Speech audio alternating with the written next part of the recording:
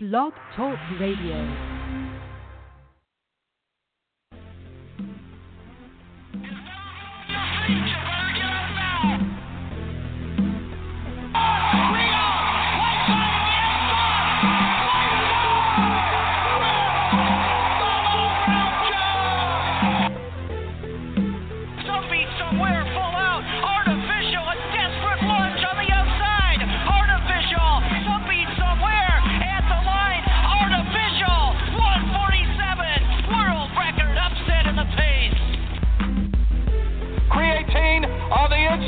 Here comes Papagayo from Norway, and Papagayo on the inside takes the $1 million Yonkers International front.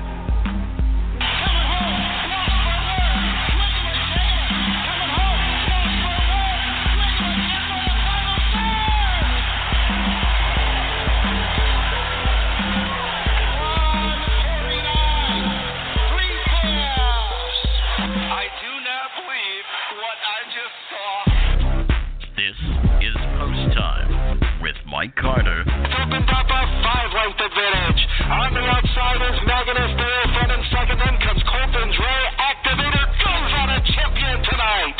And Mike Bozich. Father Patrick, be a magician, can't reach. Father Patrick wins the Maxi League. On blogtalkradio.com.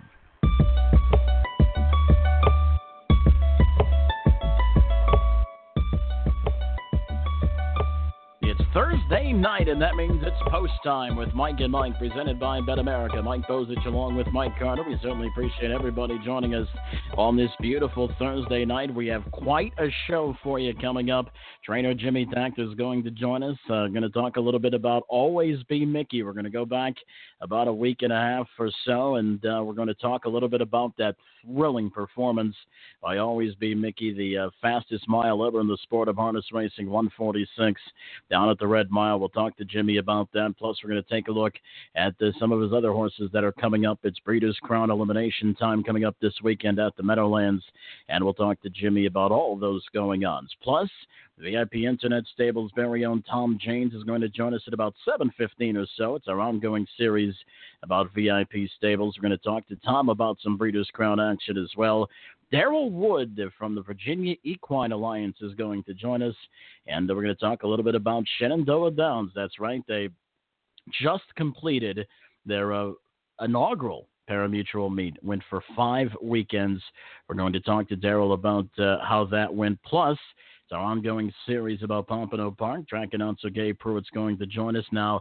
You may want to stick around because Gabe is a huge, huge Dodgers fan, and I am a huge, huge Cub fan. So, and it's a big Game 5 tonight with that series locked at 2 down at L.A., so we're going to talk with Gabe about that as well as some action at Pompano Park. And Winnie Morgan Nemeth from New Vocations is going to join us. She's going to tell us about a New Vocations Breeders' Crown drive that they've got coming up here in the next couple of days. So we're going to talk to Winnie about that as well. So we have a jam-packed program on this edition of Post Time with Mike and Mike, presented by Bet America. Don't go anywhere. When we come back, it's Hall of Fame trainer Jimmy Takter on the other side of this commercial break. Hey, I'm Chantel Sutherland Cruz and want to tell you all about BetAmerica.com. It's the coolest place to bet on horse racing on over 200 racetracks from America and around the world. New players receive a 100% bonus on your first deposit, up to $300. That's the best sign-up bonus available today. It's time to play the Bet America way.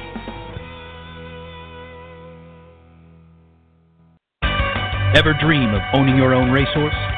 How would you like to get in the winner's circle with the #1 harness racing partnership in the U.S., VIP Stable? There's nothing like the thrill of your horse coming down the stretch.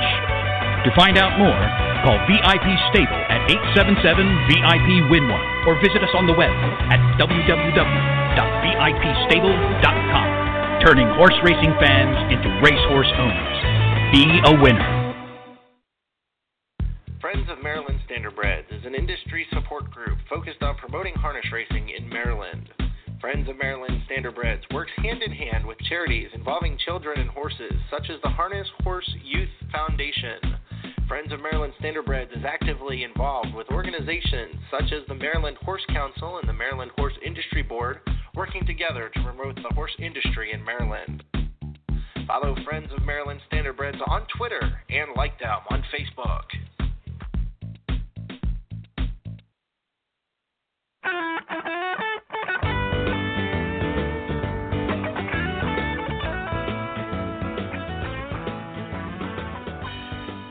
We're back on Post Time with Mike and Mike, presented by Bet America. Mike Bozich, along with Mike Carter, and right now we're joined by Hall of Fame trainer Jimmy Takter. Jimmy, welcome to the program, sir. Thank you very much. Jimmy, let's go back about a week and a half or so to one of the most thrilling, if not the most thrilling moments in all of harness racing. The fastest mile ever paced, ever went in the sport, 1:46 by the great Always Be Mickey. First of all, your thoughts on that race, and as he was coming down the stretch, did you kind of feel that that was going to indeed happen? Well, you know, when I saw him, because I was standing in the paddock turn in Lexington, and I saw it live outside. I didn't look at the TV, and I saw David had very much control over the horse. I mean, the horse looked very good and strong, and he pacing hard there. And when I saw the three-quarter come up, and then I say, maybe going to be a shot here. I mean, he still came 26-1 last quarter, so he paced his heart out there. It was a big thrill for me, actually, was it? Certainly did. As a matter of fact, we just opened up our post-time awards and for nominations, and Sam McKee is already getting a lot of support for Race Call of the Year with that, because Sam came out of his shoes, and I think we all did. Jimmy, and you mentioned in the Winner's Circle interview, obviously, that it was a very emotional moment for you. Now that it's kind of set in a little bit, and you kind of look back on it, what are you feeling at this point? Well, this horse is, he's such a trooper. I mean, what he gone through, in his career, so it's just amazing. Within 2 years, he actually fractured, both his hind ankles, and he came back a year, after those two things and win the British Crown last year, and he hasn't been an easiest horse in the world to, work with that part, but he's such a lovely horse, and his ability, for doing what he do, it's just, just amazing horse.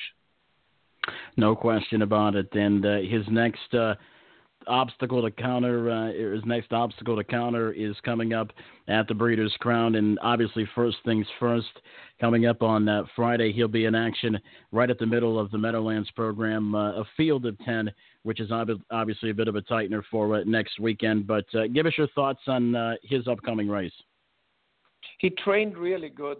We trained him here Tuesday on the straight track, and he felt awesome. And I just, he's kind of horse that, I don't normally train so much on, round track. I train him more on the straight track, which is a very soft surface. And he's a big horse. And if I got to be razor sharp for the British Crown, I like to have a race in him between there, because otherwise it's going to be 3 weeks.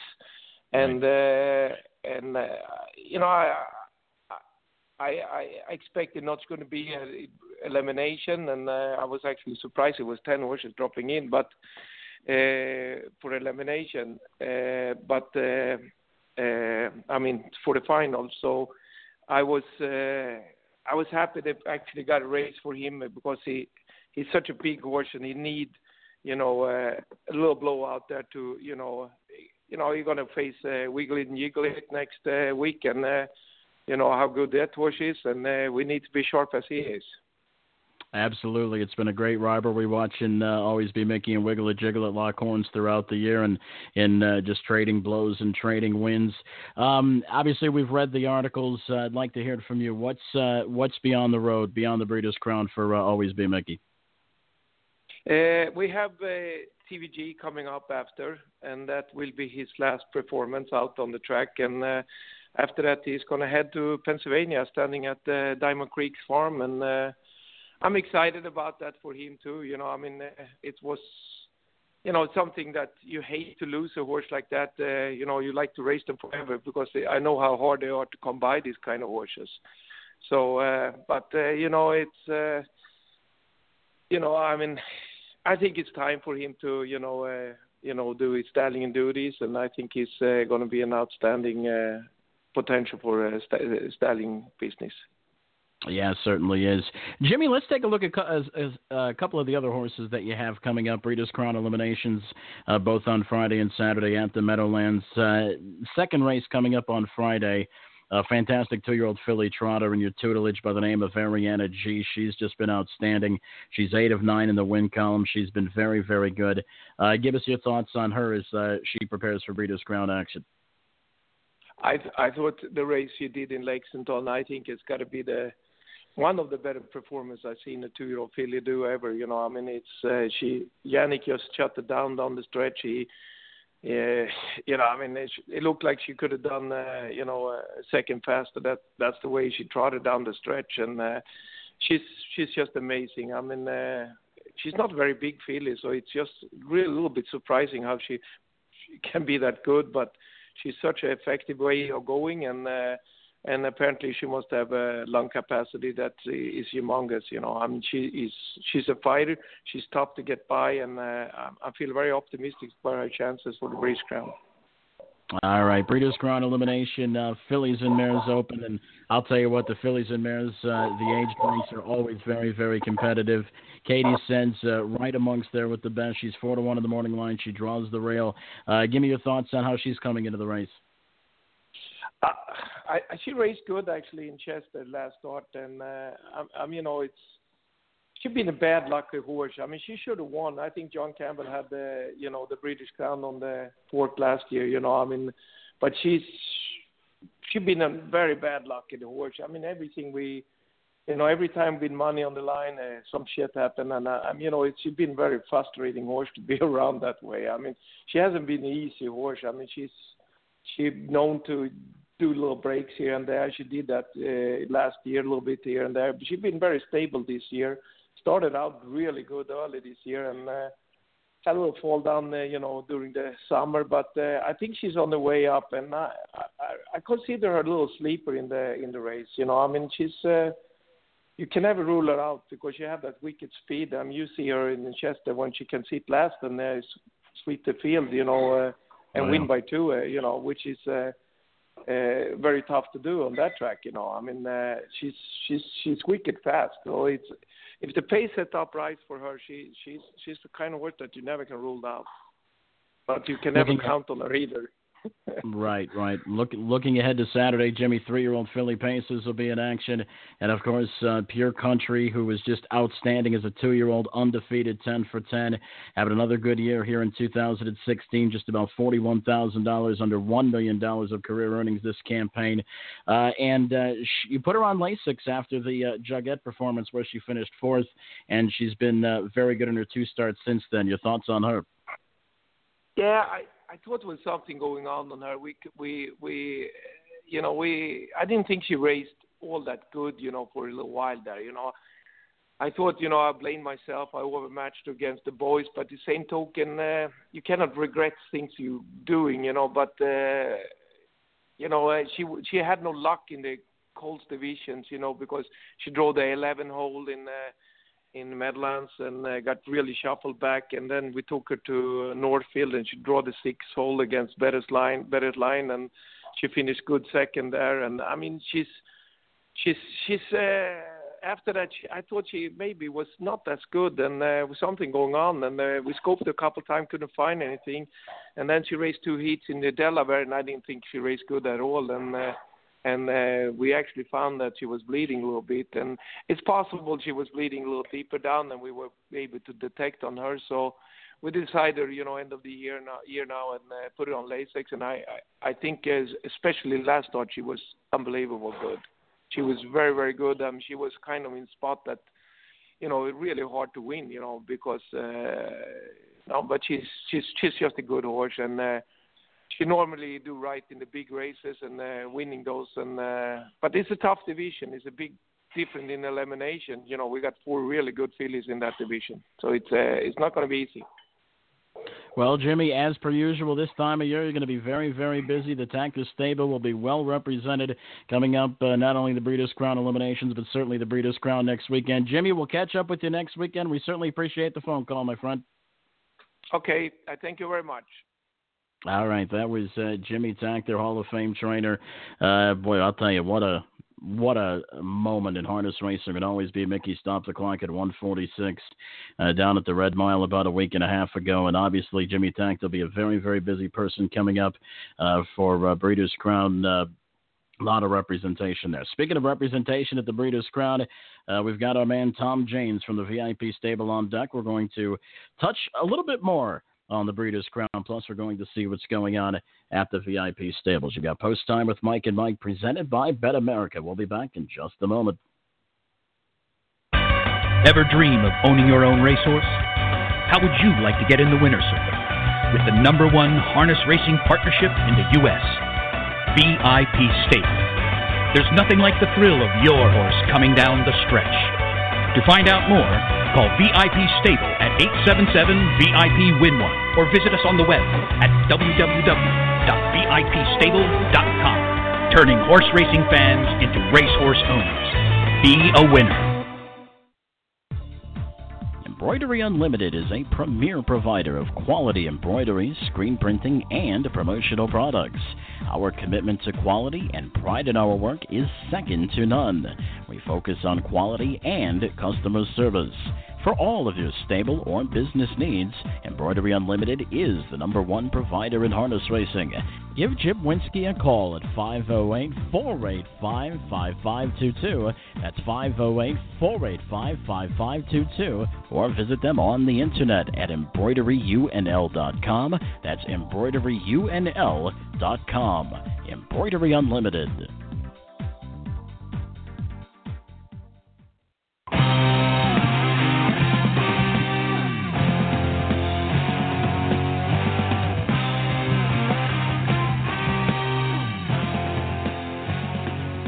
Still plenty left on this edition of Post Time with Mike and Mike, presented by Bet America. Coming up, Gabe Prewitt's going to be joining us, the big-time Dodger fan, and he's going to be going head-to-head with a big-time Cubs fan here, so it's going to be a segment that you're not going to want to miss. It's our ongoing series of Pompano Park. He's going to tell us a little bit about what's going on down at the winter capital of harness racing, plus Winnie Morgan, Nemeth, Darrell Wood. Lots left to come on this edition of Post Time with Mike and Mike. But first, it's time to revisit our ongoing series with the VIP stables. We're going to bring in Tom James from VIP. Tom, how are you, sir? I'm doing great, Mike. How you doing? Fantastic. The Breeders' Crown, everybody's excited for it. Have a lot of great fields, a lot of great action, a lot of drama headed into the Breeders' Crown. Tell us about VIP's representation in the big event.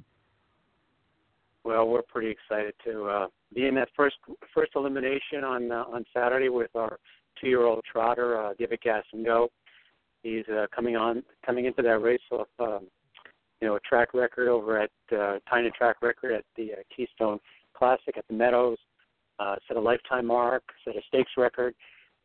He's won 7 in a row, so we're cautiously optimistic. We're extremely excited. He's just a heck of a nice trotter, and we think John's got him ready for this. He prepped him perfectly, we believe, for this event. And even though he drew him to an unbelievably tough field, this could be the Breeders' Crown final here. It's going to be exciting. It's going to be tough, and we sure can't wait to get there.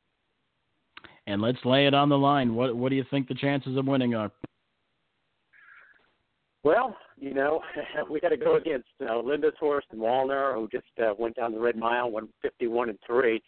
And, Julie Miller's got a nice trotter in there, Devious Man, 53-2.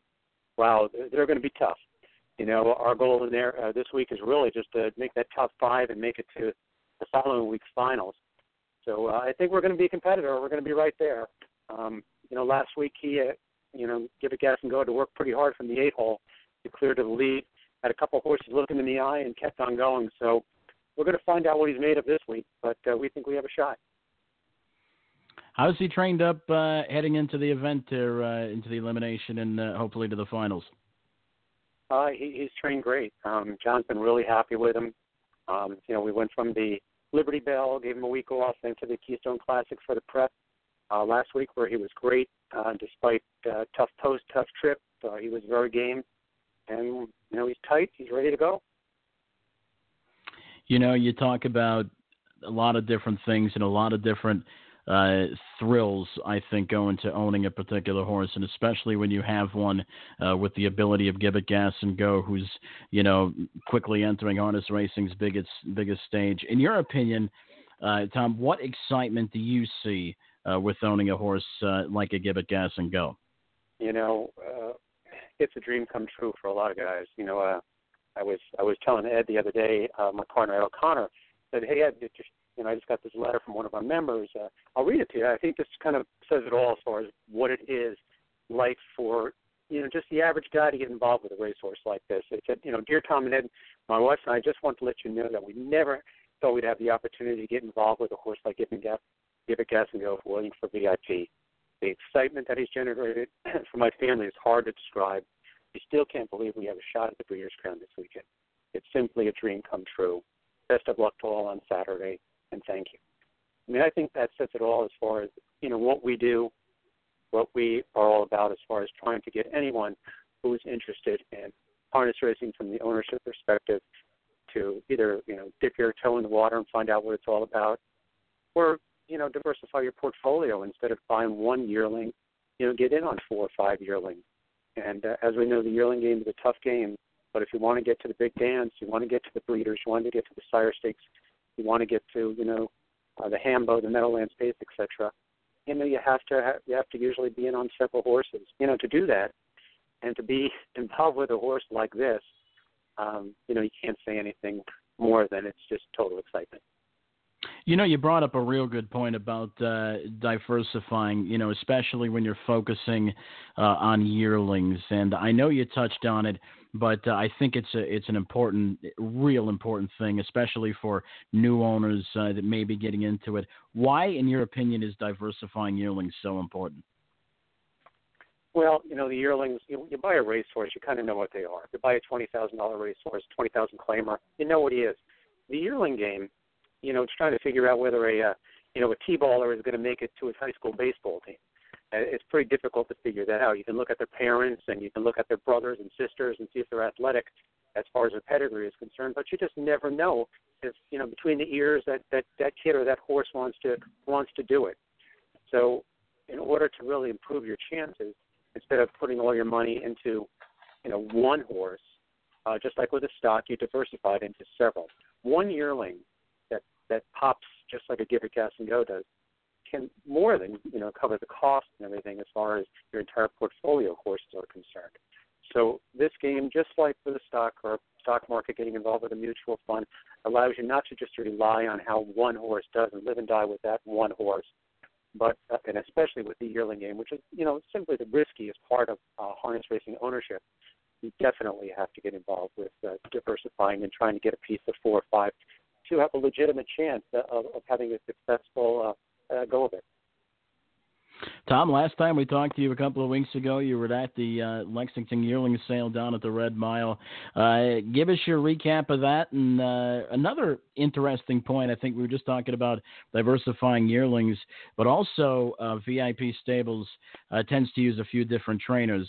Why, in your opinion, is using 2 or more trainers better than using one? Well, let me just touch on the trainer aspect as far as it relates to the Breeders' Crown for a second. You're obviously looking for honest, successful trainers that, kind of been to the dance before. And we're fortunate enough to be dealing with guys like John Butenshane, Brian Brown, Mark Carter, and Tom Fanning.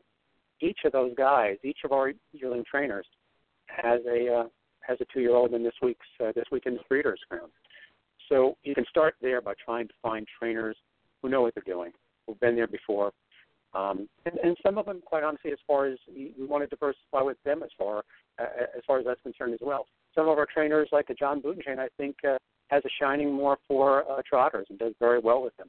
Other folks, probably like Mark Carter's, obviously has more than his share of success with pacers. He's won the Meadowlands Pace before. So you just try to diversify both the horses and the trainers, find the strong suit for each. And we also, of course, try to find something in every state and every location for every owner out there. So it's a combination of things, but certainly trying to get involved with as many good trainers as possible is only help your chances. Certainly, a lot of them have strengths, and if you could, kind of match horses with trainers' strengths, I think that certainly gives you a big advantage. Yeah, and I think we've done that. Actually going into Lexington, I think we purchased 6 yearlings in Lexington. 3 trotters are with John Butenchain. John just has an eye for them. He's done very well with them. One of them being House Hubby, who is horse 182. He's a Cantab Hall trotting colt. He's actually PA and Kentucky bred. You have the Kentucky eligible. This year you have a lot of Kentucky eligibles where they can be dual eligible in 2 states, New York and Kentucky, or Pennsylvania and Kentucky. You'll see several. If the yearling was sold in Kentucky, you're going to have some dual eligibility. So that makes it pretty exciting. You have a shot at making a little bit more, a few more opportunities perhaps for you. House Hubby is a Cantab Hall colt who, John Butenchain marked, as an A+. He had seen him in the field at Kentuckiana and just loved this horse and said, "You're going to buy this horse. I don't care how much it costs. You're going to get him." He's a full brother to stakes winner Modern Family, who's made over $500,000. That of a sister to world champion Mare Maven. We all know who she is. As far as Karma is concerned, we have a couple of partners on this horse, and it's the Give and Gas and Go partners. So we've got a little bit of karma going on this horse. We did pay $70,000 for this guy, so he certainly looks the part. He has a pedigree, a little bit higher than we typically go for horses for yearling, but everything kind of fell into place with this one, and we actually still a little bit available for one. If anybody's out there who's interested in getting involved with a top-notch trotting yearling. As we moved on down to the sale, we got a couple more Yankee Glides, which we've had a lot of success with. Obviously, Give It Gas and Go. I think hip number 476 was Glider Man, which is another PA Kentucky-bred trotting colt, a Yankee Glide that John again had seen out in the field and said, "I love him." He only went for $30,000, so we picked him up. Actually, that one already sold out, as of a lot of our trotters with John.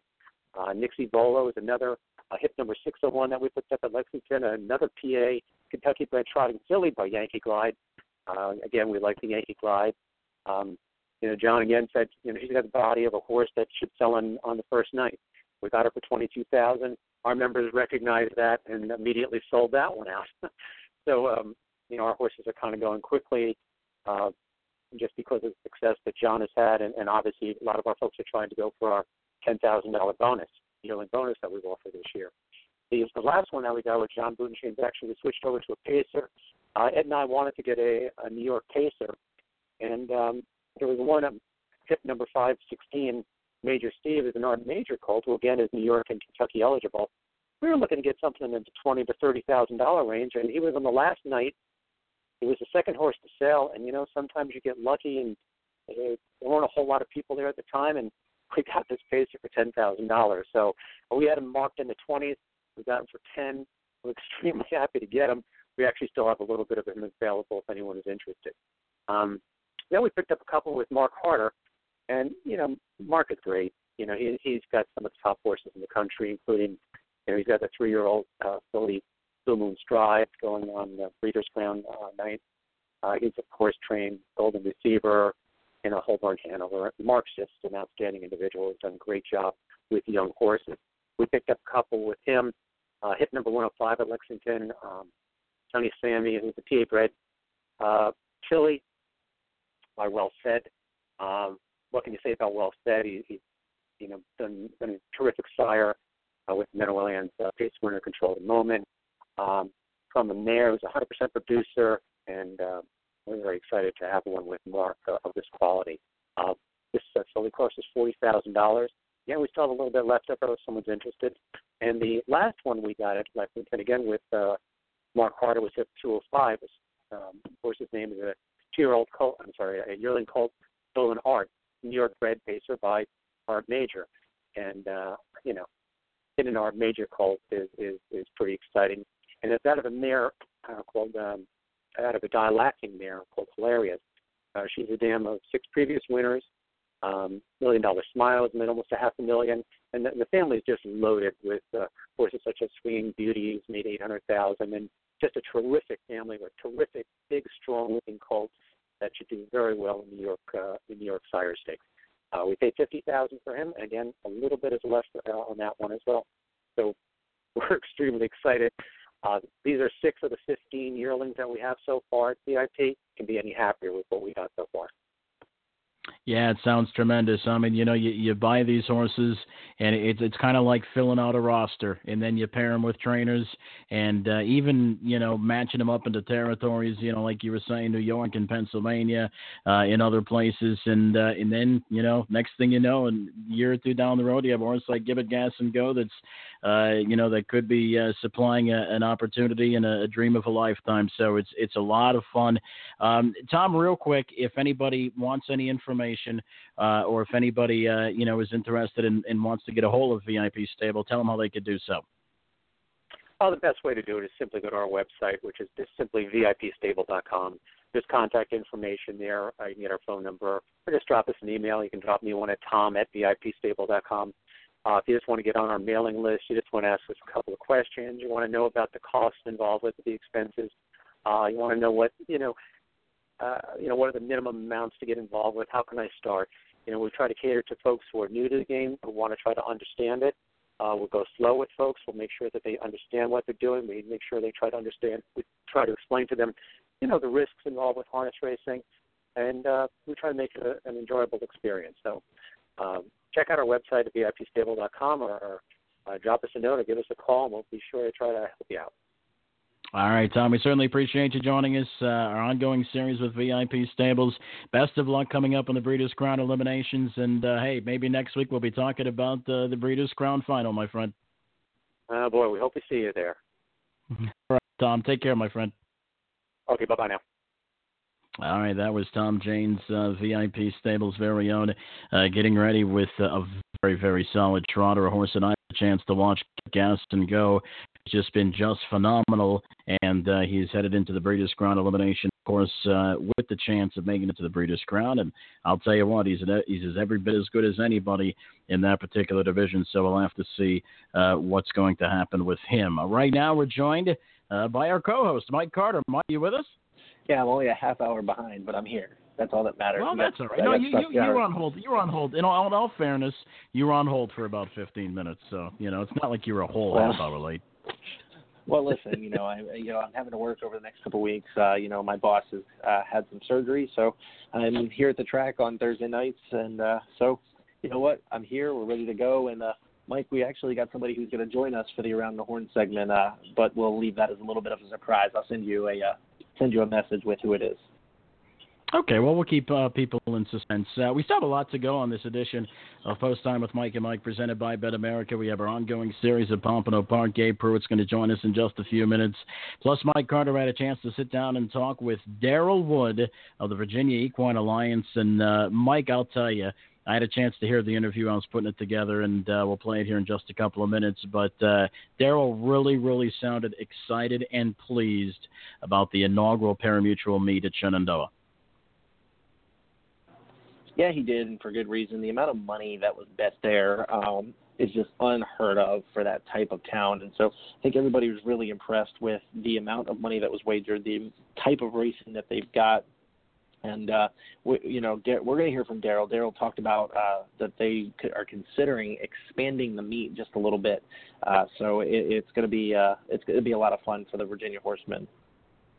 All right, plus we have Winnie Morgan Nemeth coming from New Vocation. She's going to be telling us about what's going on with New Vocations. They have something interesting right around the corner, so she's going to tell us about that. We have lots left on this edition of Post Time with Mike and Mike, presented by Bet America. Don't go anywhere. We'll be back in a moment.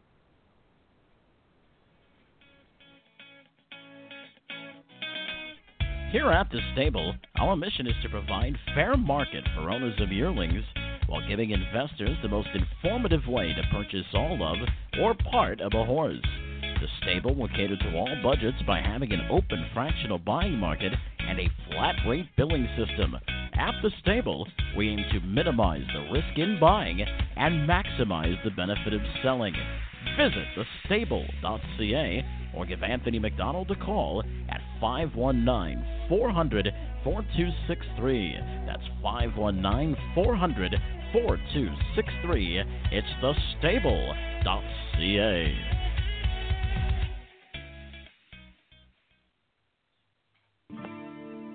The New Vocations Racehorse Adoption Program places retired racehorses into approved monitored homes and transitions them into second careers. New Vocations has placed over 350 retired standardbreds the past 3 years.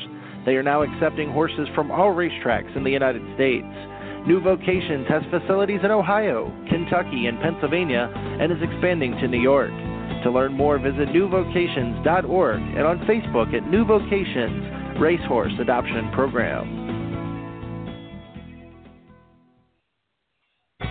Hello, this is Kayla Stratt, and I'm here to tell you all about BetAmerica.com. It is the fastest growing legal, safe, and secure website to place all your bets on horse racing. BetAmerica covers over 200 racetracks from North America, the UK, and my home country, Australia. New players to BetAmerica receive a 100% bonus on your first deposit up to $300. That's the best sign-up bonus available today. It's time to play the Bet America way.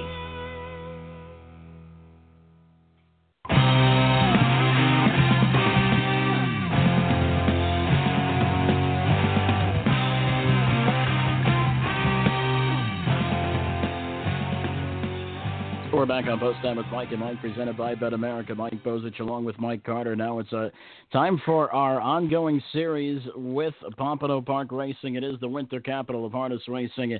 And right now we're joined by the one and only Gabe Prewitt. And Gabe, you know we're about a half hour away from a very important Game 5, don't you?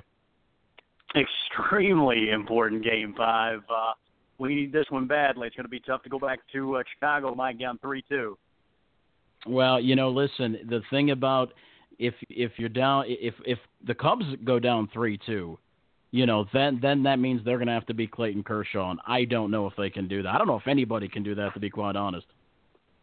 It's going to be tough. I mean, whoever loses tonight is going to have all the pressure. And Mike Carter is sitting there, and he's a happy man because his Cleveland Indians swept. So, Gabe, listen, man, you're going to have to beat our two-game pitcher. That's, you know. First things first. Hey, we got to worry about the Cubs. I'll deal with you next week. Yeah, right. Yeah, right. Well, listen, Gabe, let's talk about the week this past week at Pompano Park. Some exciting racing that happened there this week. Tell us a little bit about it. Yeah, well, we raced, of course, 2 nights, Sunday and Tuesday. Sunday night, a couple of the highlights. 3-year-old trotting filly, Gold Star Brianna. I think we can all appreciate an undefeated horse, and this 3-year-old Florida-bred trotting filly, she's now 12 for 12. She had another open-length romp on an off-track, so she continues to impress. She's actually back in this week in one of those Sunshine State Stakes finals for $12,000, so she'll look to make it a perfect 13 for 13. Sing For Me George actually stepped up and won our open event. That was his third consecutive win. He was a newcomer to the open level, but he's been very good since arriving in South Florida. And then we had a nice payout Sunday night. The jackpot I-5 actually hit for the first time all season, guys. So they're returning for $10,000 for 20 cents. Yeah, the jackpot high-5 paying just over $10,200. Let's talk a little bit about that Open 1 race, Gabe. All Steinem has been pretty dominant through most of the open ranks at Pompano Park. He went to the lead, and then this horse just kind of closed from behind. Where did Sing For Me George come from? Is this a horse that's been racing there recently, or is this a horse that has been kind of, you know, hit or miss and just kind of hanging back? Yeah, no, he came from the East Coast. I can't recall exactly what track he was at there, but, you know, he set on just off the pace. He had a perfect trip the other night, and we've talked about it before on this show. The open ranks are going to get much tougher as we move throughout the season. And Sing For Me George got away post 5, we've also talked about, wins at nearly a 25% clip. Well, you can really leave the gate so handy for post 5. So it worked out perfect for Sing For Me George. Paul Bernardo's the trainer. Wallace did a great job driving him. He left out of there. Off Steinem, who, as you mentioned, had been very good at the open level, he took the lead. So Sing For Me George just sat right on his back, in fact, had a perfect trip and parlayed that into the win. And again, I believe that was his third consecutive victory. But I will say, guys, he's going to face a pretty stout customer this week because our track record holder is returning to the races on a Sunday night. Pinocchio who actually paced a mile 48-3, I believe, last November or last December. So he's the fastest horse ever over the track at Pompano. He's got 42 lifetime wins.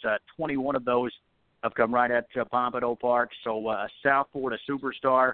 If you want to read a bit more about him, actually, our main man, John Berry, sent out a press release previewing this week's action on USTrotting.com. You can check that out. But we're all looking forward to seeing Pinocchio off a couple of the qualifiers. Certainly going to get a lot of respect in the open ranks this week. Now, Gabe, obviously that horse is going to be a little bit of a short price. Now, you've got Sing For Me George that's back. Steinman's been racing all season so far. But Dee's Rocket Man is a horse that I want to talk about for just a quick second. Dee's Rocket Man has hit the board at 20 of 30 starts. Is this a horse that could potentially be a bigger price that you may want to use underneath? Well, he is. He's a horse that really is defined by how the race sets up. You know, he's a horse that likes to come from off of it. So, you know, if they get down there in time, he obviously could be a threat from off the pace because he typically does sprint home very well. Unfortunately, early in the season, Mike, a lot of our fields, especially at the open level, are a little bit shorter than we'll see later in the season. So sometimes that pace scenario just doesn't set up for closers with a short field. So I still think maybe a notch or two below the top ones in there. But again, wouldn't shock me if the race set up for him. Now, Gabe, what else do you guys have going on at Pompano this week that our fans may need to know about? Obviously, well, the we're Super back High with Five is obviously the Super Sure. High Five was hit, so we don't have to worry about that. But tell us a little bit about what's going on. Well, we can worry about it, just not as much, because we actually did come back Tuesday, just a single night carryover. In fact, in the Jackpot I-5, and also a single night carryover in the Pick 6. We got a couple of small carryovers there heading into a Sunday night. We're back with great 13 race cards back Sunday and Tuesday night. And the big news for this Sunday night, we actually had that Penafacta, the fourth race, which we know is a high five that we pay out regardless of however many winning tickets, just a 20-cent wager. And that was missed on Tuesday night. So actually the carryover heading into a Sunday in the fourth race, Penafacta, is just over $3,100. So a nice carryover. We do have several of those Sunshine State finals. Those go for $12,000 apiece.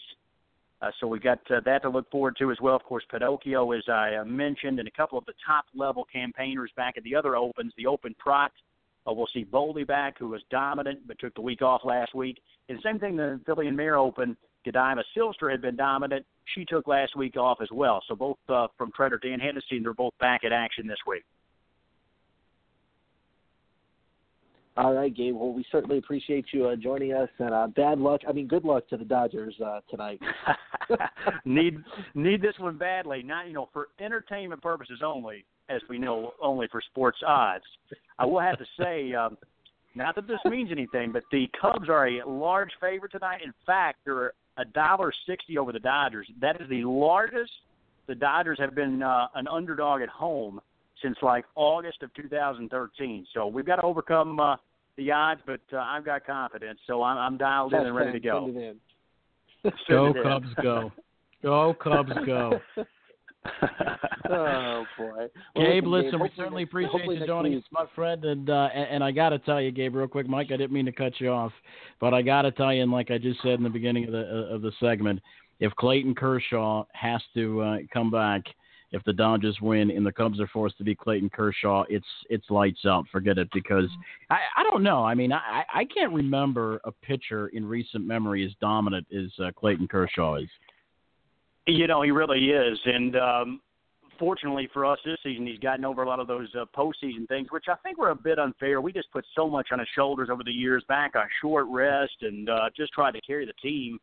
But the good news is here, Mike, obviously Dave Roberts opted not to start him tonight, Game 5, so he is going to be coming back on full rest there at Wrigley. So being a big performance. Hopefully we can get it done tonight and then put all the pressure on you guys with Clayton on the hill. Yeah, we'll have to see what happens. Gabe, we certainly appreciate it, buddy. We'll talk to you next week. All right. Thanks, guys. My pleasure. All right. That was Gabe Prewitt. And, well, I'll tell you what, Mike, this is going to be a very interesting World Series because you're a Cleveland guy. Well, I shouldn't say that. Are you a sold Cleveland guy now? I mean, I know you weren't a Cleveland guy in the beginning, but have you bought in? No, I wasn't. But here's the thing. I am a huge Terry Francona fan, as I was a Boston fan for the longest time. So, yes, I am sold on the Indians. All right. Winnie Morgan Nemeth is in the on-deck circle. Plus, we have Daryl Wood from Shenandoah, the Virginia Equine Alliance. We're going to talk to him, and we're also going to go around the horn. So still lots to come on this edition of Post Time with Mike and Mike, presented by Bet America. We'll be right back in a flash. Friends of Maryland Standardbreds is an industry support group focused on promoting harness racing in Maryland. Friends of Maryland Standardbreds works hand in hand with charities involving children and horses, such as the Harness Horse Youth Foundation. Friends of Maryland Standardbreds is actively involved with organizations such as the Maryland Horse Council and the Maryland Horse Industry Board, working together to promote the horse industry in Maryland. Follow Friends of Maryland Standardbreds on Twitter and like them on Facebook.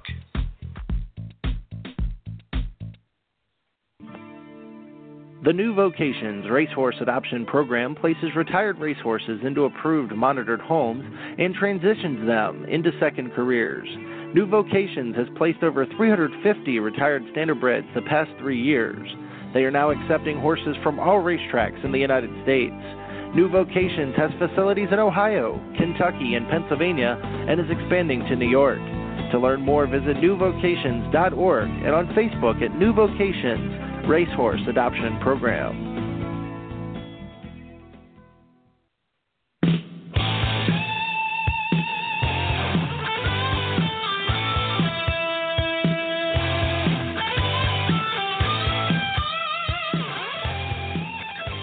We're back on Post Time with Mike and Mike, presented by Bet America. Mike Bozich along with Mike Carter. And right now we're joined by our good friend, Winnie Morgan Nemeth from New Vocations. Winnie, it's been a long time since we've talked to you. How are you?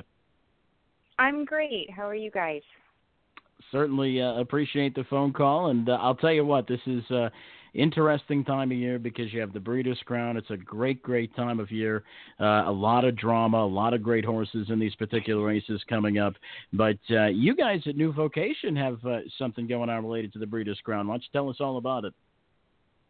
Well, we do. This is, for the past couple of years, we've kind of done on the down low a little Breeders' Crown challenge pledge.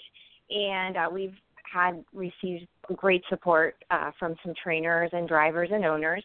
But this year we really wanted to get it out there and let the industry know what we were trying to do. So basically what it is, it's Harness Racing Champions Racing for Yesterday's Stars, and is an opportunity for those racing in the Breeders' Crown and the Matron Stakes to pledge any percentage that they may like if their horse wins or gets a check, and to give back to New Vocations so that it can help the horses that we have that are transitioning into second careers in our program.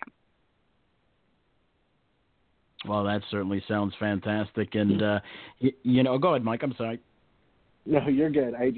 Winnie, I haven't learned how to use my mute button yet, so you got to excuse me just a little bit. Now, obviously in recent years you said it's been kind of on the down low. What made you guys kind of bring it to the forefront this year? Well, to be honest, one of our board members is Mickey Burke, and he said he's seen that we've done it on the thoroughbred side for the past 5 years, and it's gone over so well with owners and trainers racing in the Breeders' Cup pledge, and it's raised a lot of money for our program. But Mickey said, you know what, we really need to do this on the harness side because we've got so many great trainers, owners, drivers in the industry that would want to give back. And you can give back as little or as much as you might like. If your horse wins, you can choose, to give 0.5% back. But it's really positive for the industry, and that's what we've seen on the thoroughbred side, so much so that we received coverage from CBS Sports last year during the Breeders' Cup. And as we all know, that coverage is very expensive, and thankfully it just brought so much awareness to New Vocations, both in the thoroughbred and standardbred side, that we really wanted to do it this year.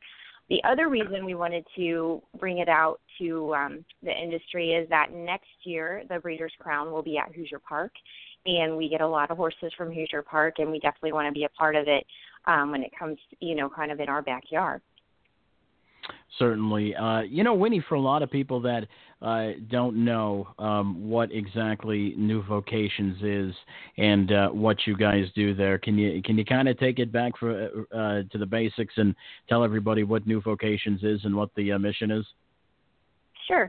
So our mission is we take horses once they're retired from the racetrack. They need to have raced at least in the calendar year or the past year and a half. And we retrain them. If they need any rehab, we take care of that. But our focus is to retrain them to be riding horses and then place them into monitored homes so they can go on and have a successful second career for another person or family. They also get to learn more about standardbreds, how wonderful the breed is, and also about harness racing. We do a lot of educating to our adopters, to the general public, at different trade shows across the United States, really promoting the breed and the sport. And so right now we have 25 standardbreds in our program that we are transitioning, and we usually place anywhere from 8 to 12 horses a month into new homes. Now, Winnie, real quick, and I know some people may want to know this, I know a lot of 14-year-olds, they come to you guys. Of course, Activator came to you guys last year from Northfield Park. Yeah. But let's just say, a horse is 8 or 9 years old and is sent to you guys. Obviously, that horse can never be adopted from you and raced again, correct? Correct. That's right. Once they come to New Vocations, they are done racing. So. Okay, and the other question I had, Winnie, is let's just say, I want to come to you and say, you know what, I'm looking for a riding horse, for the farm or what have you. What do I need to do to adopt a horse from you? Get a horse. Sure. So we have an application process that's on our website. So anybody interested in adopting can first go fill out that application, and they do have to be approved to adopt first. And we do not adopt to first-time horse owners. So it has to be somebody that does have horse experience.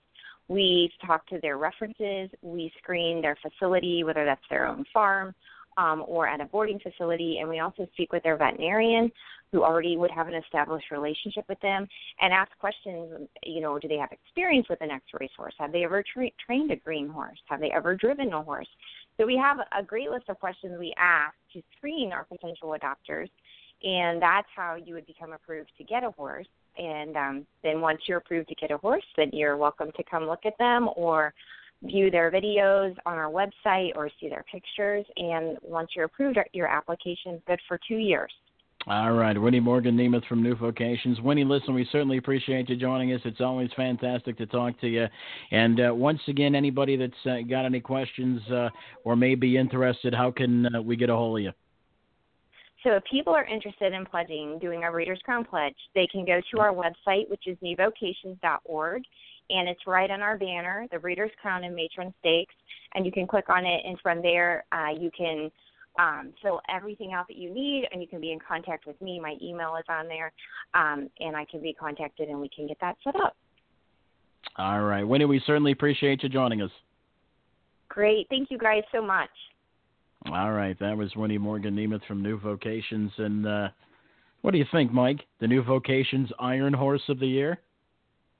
Sounds about right. That sounds about right. Activator was one of our Iron Horse nominees last year. Well, Mike, coming up here in just a couple of minutes, we're going to talk to Daryl Wood, and we've also got a very special guest who's going to join us to go around the horn. So we got a lot left on this edition of Post Time with Mike and Mike. Daryl Wood is on the On Deck Circle from the Virginia Equine Alliance. Friends of Maryland Standardbreds is an industry support group focused on promoting harness racing in Maryland. Friends of Maryland Standardbreds works hand in hand with charities involving children and horses, such as the Harness Horse Youth Foundation. Friends of Maryland Standardbreds is actively involved with organizations such as the Maryland Horse Council and the Maryland Horse Industry Board, working together to promote the horse industry in Maryland. Follow Friends of Maryland Standardbreds on Twitter and like them on Facebook.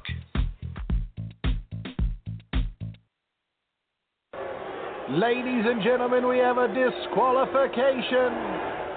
It doesn't get much worse than picking a winner that ends up being disqualified after the race. What if you could eliminate the stress of sweating out a steward's inquiry? At Bet America, we're here to help. Introducing Inquiry Relief. Any winners of a graded stakes race will get paid out even if they are disqualified after a steward's inquiry. Check betamerica.com for details and side effects. Get the relief you deserve with Inquiry Relief only at betamerica.com. Welcome back to Post Time with Mike and Mike. Mike Carter alongside of Mike Bozich. We're joined now by Daryl Wood from the Virginia Equine Alliance. And Daryl, you guys seem to have a very successful meet at the Shenandoah County Fair. Talk to us a little bit about the meeting and how well it went. Yeah, it was a good first year, Mike. We ran over 5 consecutive weekends, total of 10 days, and I think as more horsemen found out about the meet and the quality of the racetrack and the whole setting and the purse money, the second and third and fourth weekends really grew substantially with horsemen that were shipping in from Pennsylvania, Ohio, different parts of the country, and it did help that the meadows in Pittsburgh shut down for a couple 3 weeks. But I think the horsemen, fans, management, the folks at the Shenandoah County Fair, everybody to a T was really excited by the first year and what the future can hold for the next 20 years there. And it really has a neat vibe and a real neat setting. Now, Daryl, I was down there for the Shenandoah County Fair. Obviously, the betting was not set up yet. How did from the pari-mutuel standpoint, did the fans seem to enjoy it? They did. Actually, we were talking on a conference call yesterday about how surprising the per capita was. I think closing weekend, it was about $60 a person. And again, with you figure novice bettors in the middle of the Shenandoah Valley with the first-time deal having a bet, that's a pretty impressive number. We were pleased with it. Most days we bet between $10,000 and $15,000, $16,000. And again, for some of the smaller fields earlier in the meet, I think everybody's pretty pleased. Now, Daryl, we saw some very impressive miles. I believe we even saw a 52-mile over the Shenandoah County Fair. Were there any other horses that kind of just stuck out or jump off the page at you? Well, the one you're talking about is John's Dream. That was a 152-1. That was opening day. And unfortunately, it was a non-betting race. After the pari-mutuel card was over, it was in one of those Virginia-bred Sire Stake races. Really impressive. The horse didn't come back again. That was probably 3 or 4 seconds faster than any other horse on the grounds during the meet. But the neat thing was that we had a couple of horses that went pretty much unbeaten during the county fair, and then in the pari-mutuel meet, Last Chance Harvey, a horse trained and owned by Henry Lewis, and then Be Blissful, a Jimmy Byers horse. Both were undefeated through the meet and the county fair. Last Chance Harvey got DQ'd in one of those wins, though bumped out to second. But those two had a great meet, and the neat thing is that race secretary Mike Wandishin, on the last race of the last day, put those two horses in a race together to really, see who's the best. So it was a pretty cool deal. Now, Daryl, going forward, what is racing going to be like at the Shenandoah County Fair? Are we going to keep seeing these 5 consecutive weekends, or are we going to try to expand just a little bit?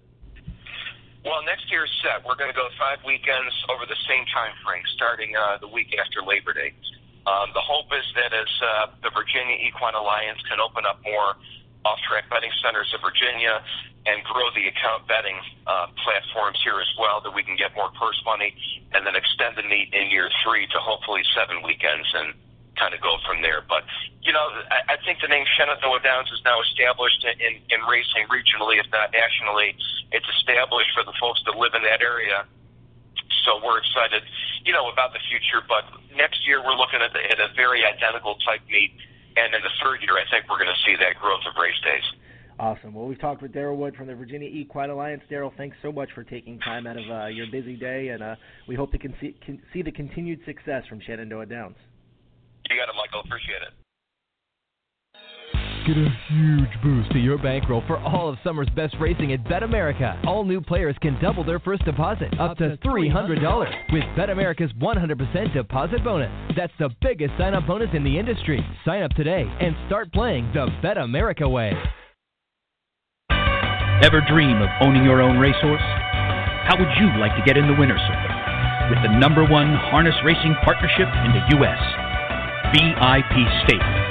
There's nothing like the thrill of your horse coming down the stretch. To find out more, call VIP Stable at 877-VIP-WIN-1 or visit us on the web at www.vipstable.com. Turning horse racing fans into racehorse owners. Be a winner. The New Vocations Racehorse Adoption Program places retired racehorses into approved monitored homes and transitions them into second careers. New Vocations has placed over 350 retired standardbreds the past 3 years. They are now accepting horses from all racetracks in the United States. New Vocations has facilities in Ohio, Kentucky, and Pennsylvania, and is expanding to New York. To learn more, visit newvocations.org and on Facebook at New Vocations Racehorse Adoption Program.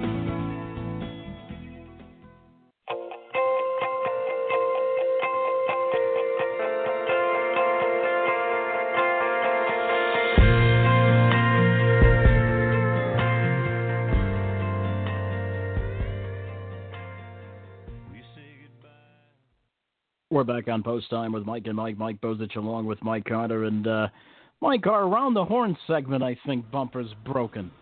Around the Horn is the easiest way. No, it's not. That is how we will go. Anything more? Are you frightened to go around the horn, Mr. Christian? Are you a coward too, sir?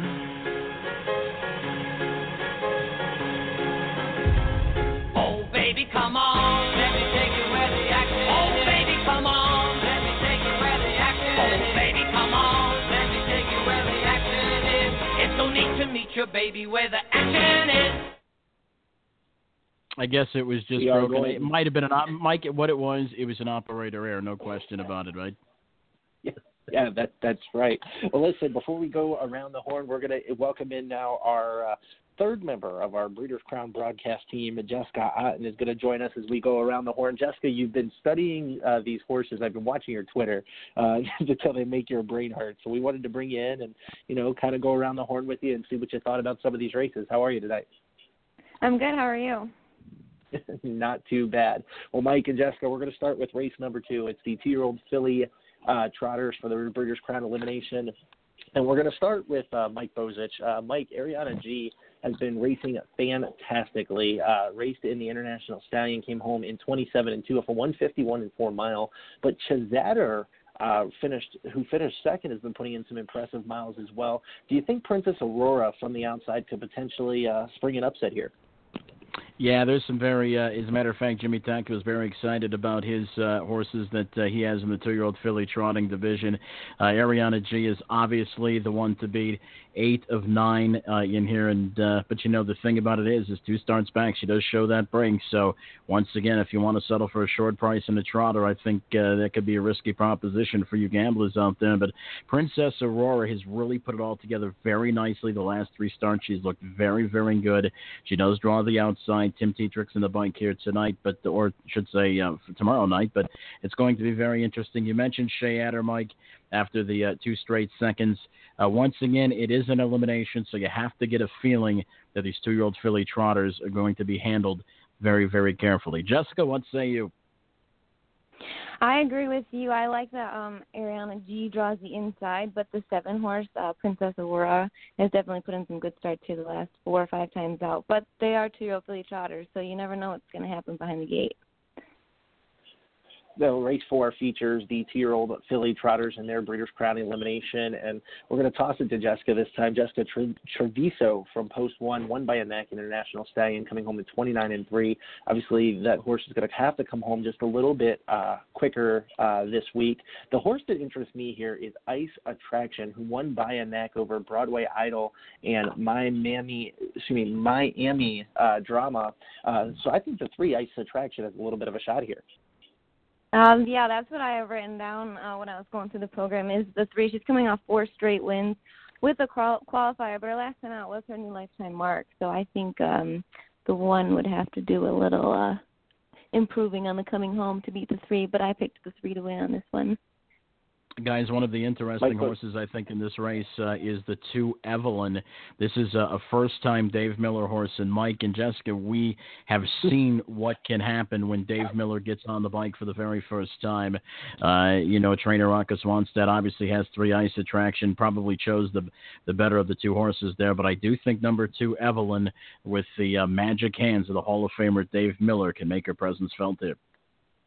Now, real quick, before we go to the next race, I want to talk to you, too, about That's All Money. Neither one of us had have selected this horse as a horse that, is on top, so to speak, but is trained by Jimmy Takter, picks up Tim Tetrick, was really disappointing in the International Stallion against Treviso and Halarmbro. We'll start with Mike Bozich. What's your take on That's All Money?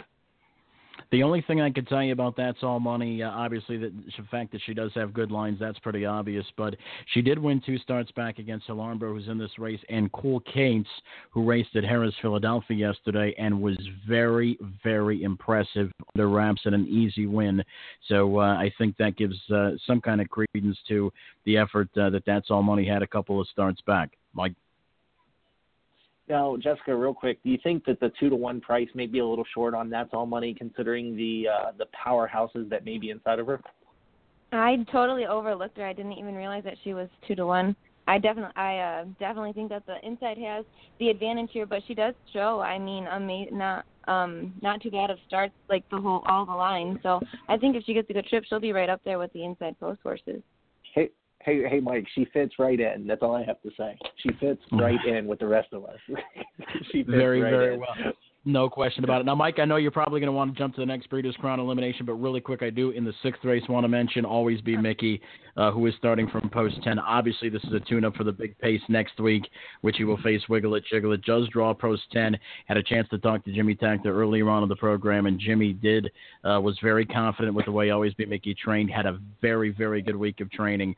So don't expect anything less than a peak performance from number 10, Always Be Mickey. Even though it's only for $25,000, even though he's drawn the outside, I think Always Be Mickey is on his way to victory there. That's my long shot of the night, by the way, Mike.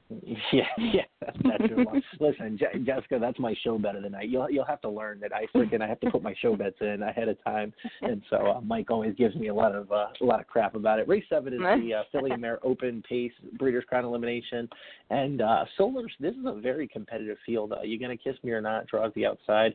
Is coming off a Filly and Mare Open handicap win at Saratoga in 153-1. But 2 horses that drew inside, Katie Said and Solar Sister, both have been kind of hit or miss this year, but I think Solar Sister might be the better of the 2. Sassa Hanover, it seems like a little bit of an overlay at 10-1. What do you think here, Jessica? I think Solar Sister is the one in this race. Has had some tough trips, draws inside with a good trip. I think she'll be up there.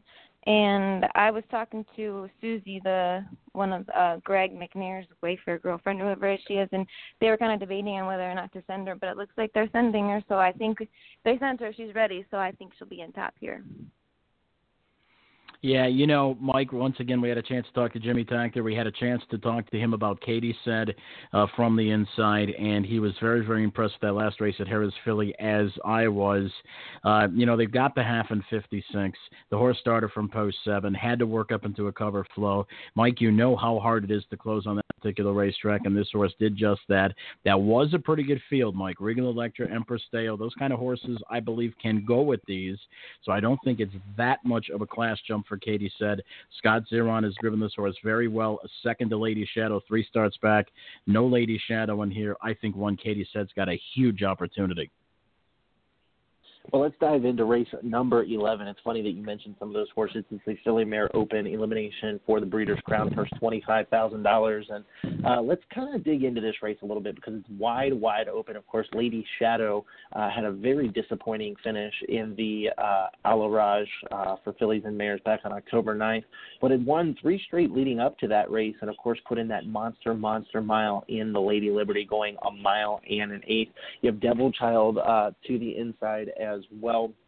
But a horse that I'm kind of surprised morning line wise, 8-1 on Venus Delight. Now Venus Delight hasn't been putting in too much of quality efforts here lately. The last win was in a qualifier back on September 9th. But Mike Bozich, where do you see this race going? It's a wide open affair. Yeah, it certainly is. As a matter of fact, this whole mares aged division, Mike, is fun to watch. I know the aged boys get all the credit with Always Be Mickey and Wiggle It, Jiggle It, and Freaky Feet Pete and Shambhala and all the great horses there. But I'll tell you what, the aged mares is always fun to watch. And here's the thing.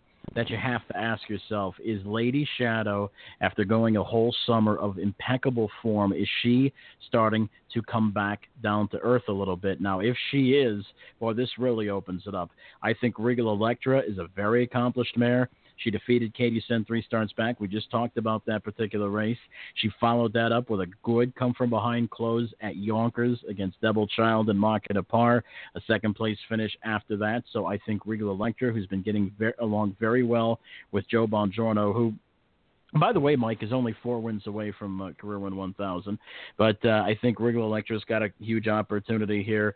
There are some others. Devil Child is certainly hit or miss. She has the ability. Bedroom Confessions has the ability. We'll have to pick Garnet Barnsdale's mind about this horse because she's been doing a majority of her racing in Canada. And how could you ever count out Venus Delight? The $1 Million mare seems to strike at inopportune times. So she's got an opportunity. Like you say, Mike, it's wide open. And the major question that you have to ask yourself is Lady Shadow coming back down to earth? Jessica, what do you think? What do you think can happen in this race? Obviously, a wide open affair. How do you see this one playing out? I couldn't have said any better than Mike could have, but I picked Lady Shadow out of the Rodney Adams barn.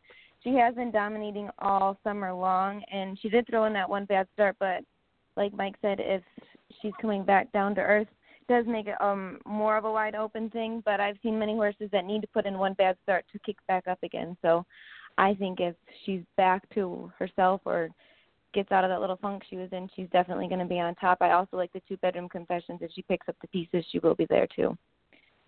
All right, Saturday night is full of Breeders' Crown eliminations, so I hope you guys have your pencils ready. We've got 14 of them to go through, and it starts in race 1. It's the 2-year-old Colt and Gelding Trotters for their Breeders' Crown elimination, purse of $20,000, and Walner put in that big effort, a 151-3, and we're going to start here with Jessica. Jessica, you look at these fractions, and you would think that this horse is a pacer. Of course, you've got Give It Gas and Go from Post 6, who's also been racing very well for trainer John Bootenshane, and Southwind, a Cobra on the outside. I'm going to have to say, personally, I like Walner in this field, but Give It Gas and Go is going to be my question mark. I like Walner also. I have to admit, I haven't been paying much attention to the 2-year-olds this year, but I did watch Walner, and I really like the 151-3 he threw out there in Lexington. I do like the 6 also. It just depends. I guess they're trotters, and that's my thing. You never know what a trotter's going to do. So I do like the 5, though, Walner.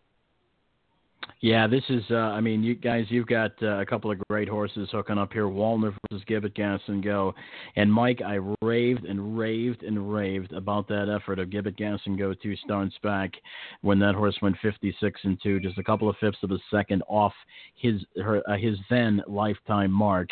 And, guys, the conditions that day, and I know I've talked about it before, the conditions that day were just terrible. You had about a 35 to 40 mile an hour headwind in the backstretch. You had rain.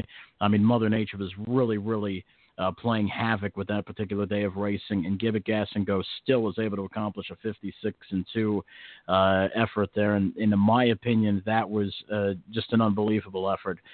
Came back to the Meadows, was brushing up from the 8th past the quarter, was able to hang on to get the job done over Meteoric with Scott Zeron and the regular driver. Corey Callahan back, who, by the way, Mike, I don't mean to keep bugging you with milestones, but Corey Callahan's about 22 or 23 wins away from 5,000. But anyway, we're going to start calling you Hollywood Hayden. Yeah. Oh, and by the way, driver George Napolitano Jr. surpassed $70 million today in career earnings. So there you go. There you go. Give It Gas and Go, I think, is a major player in here. Walner, obviously, his credentials speak for themselves. Devious Man's got quite a winning streak going. Another fun division, I think that is going to, I don't want to quote Donald Trump, but big league add to the drama of the Breeders' Crown. It's going to be a tremendous race. But I think Give It Gas and Go's got a big shot in here, guys. Listen, you're quoting Donald Trump now. We're going to have to give you the pink slip, okay? Sure. Anyways, race number 2 is the 2-year-old Colton Gelling Pacers for their Breeders' Crown elimination. And a horse that I really like in this field is Huntsville. As a Pennsylvania Sire Stakes champion back on September 11th at Harrah's, Philadelphia. We'll get to Mike Bozich with that here in just a second. McThriller and Odds On Delray are kind of the question marks picks for me. Odds On Delray is a horse that likes to hit the board but is not a big winner. Has only won 3 of his 10 starts. Mike Bozich, where do you look here? Well, kind of a wide open race. I mean, Huntsville is obviously the man here, I think, but he does draw post 8. It is an elimination race.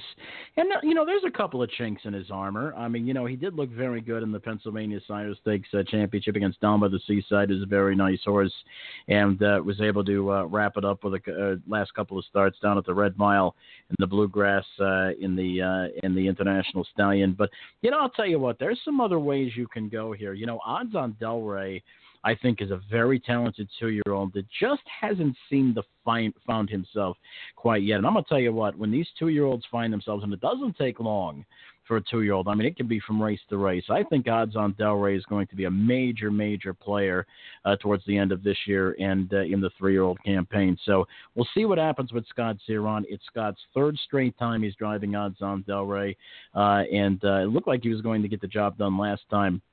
I'm just kind of hung late in the stretch. A well-timed move, I think, gives 3 Odds On Delray a very good chance, in my opinion, to upset the favorite. Jessica, you're up. I think he forgets you're here. No, I'm just kidding. Totally kidding. Mike, I thought you were running this segment. I'm throwing it back to you, my friend. I also love Huntsville. I don't like that he draws the outside, but I do also like McThriller and Odds On Delray. McThriller has only not been on the board twice out of his 9 starts. And Odds On Delray, I agree with Mike. He has been improving every start, it looks like, on these lines. So I think once he gets his groove going, he's going to be a really nice colt. All right. Race number 3 is the 3-year-old Philly Pacers for their Breeders' Crown elimination, and it features Mike's favorite horse, Pure Country, and of course it's my favorite horse, Darlin' on the Beach, going against each other here. Now, Darlin' on the Beach back about a month or so ago in August, had a little bit of a heart problem. We're actually going to do a segment with Nancy Johansson during the Breeders' Crown on Darlin' on the Beach to talk about this horse's comeback.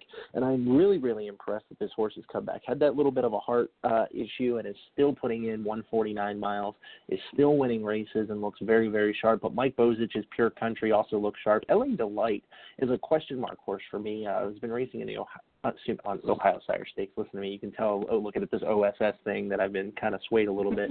But the Ontario Sire Stakes, and has won 2 straight for trainer Robert McIntosh.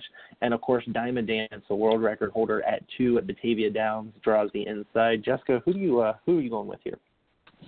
I knew it was a toss-up between the 5, 6, and 7, but I'm going to go against you guys with the 5 and 6, and I'm going to take the 7, LA Delight. I watched a race at Mohawk last weekend, and she just really put up a fight right down by the wire. And I know she draws the outside, but if she gets a trip and puts up a good fight, I got a feeling she can beat your guys' favorites here. Yeah, I think this is a pretty wide open race. Now, I do. Well, listen.